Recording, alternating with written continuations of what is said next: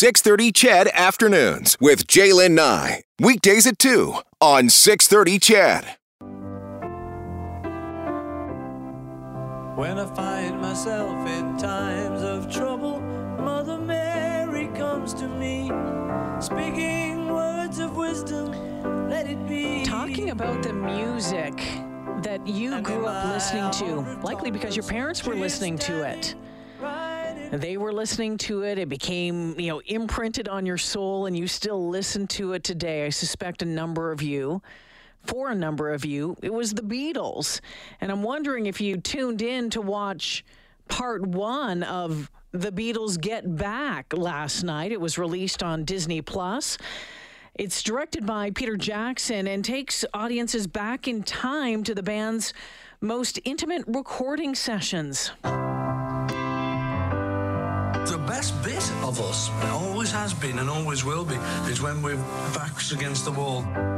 All we've got is us. What do you think? When I find myself in times of trouble, Mother Mary comes to me. Oh, yeah. The documentary was made from over 60 hours of unseen footage from January 1969 and more than 150 hours of unheard audio.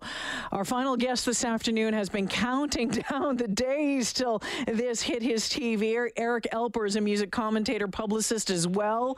He joins me this afternoon. Eric, I know you're a huge Beatles fan. This is a big deal for you. Where's the other 60 hours on my computer? I waited 40 years to change the history of what I thought my entire life, that this was the most depressing, angry, sad breakup of all time. Now I find out that that wasn't the case. I want all 60 hours of gloriousness on my computer.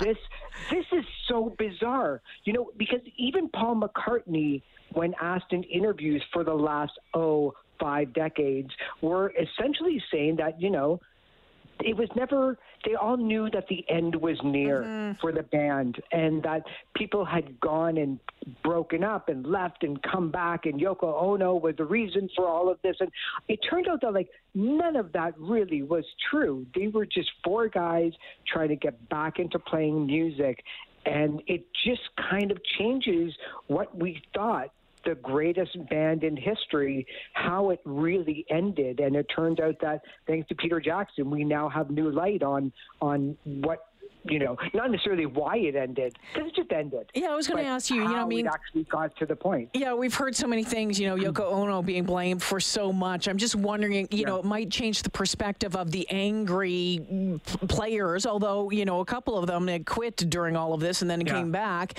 But, was it just the end? I mean, does it just happen that, there's no real reason except for it ran its course? Yeah. If you talk to any band who is split up, they'll always say years later, all we should have gotten was a break from each other. Because back then in 1964, they were having 6 number 1 straight hits. People were still asking Ringo what he's going to do next year when this is all over. Nobody was expecting music, and especially bands. I mean, they were a boy band that just happened to play instruments, but they were nobody expected them or Herman's Hermits or the Rolling Stones to last longer than a year. Rock and roll was a fad.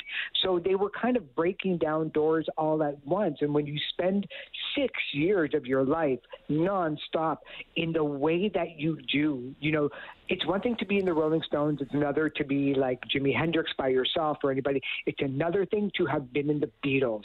And I think just the weight of everything literally just crushed them, getting married, finding new partners, having different things that you wanted to do. It just runs a course after a while. So this covers the making of, I think it's the 1970 album Let It Be, and it originally had the working title of Get Back. It draws material originally captured from another documentary of the album. Peter Jackson is known for his trilogies. I have read, and I haven't watched the first one yet, it is on my to-do list, but I have read that it is rather cumbersome and slow moving, but the second and third pieces of it are much better, giving us a little bit more of a perspective to it. What are your thoughts so far?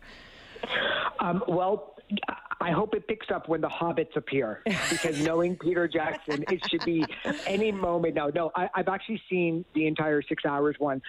The ability for people to kind of wait till the second and the third one, once they start getting the impression that something is actually happening, it kind of picks up a little bit. But I guess it all depends on what kind of a person you are. If you love the fact that you're watching them in as close to your brain cells as you're ever going to be with the Beatles. And I think that was the initial shock of it, is that's them. It's not reading about them or watching Paul McCartney in the 1000th interview reminiscing about those days.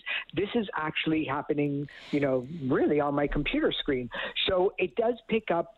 The third episode is going to be the full 42-minute version of the famous rooftop concert, which is just a delight to see.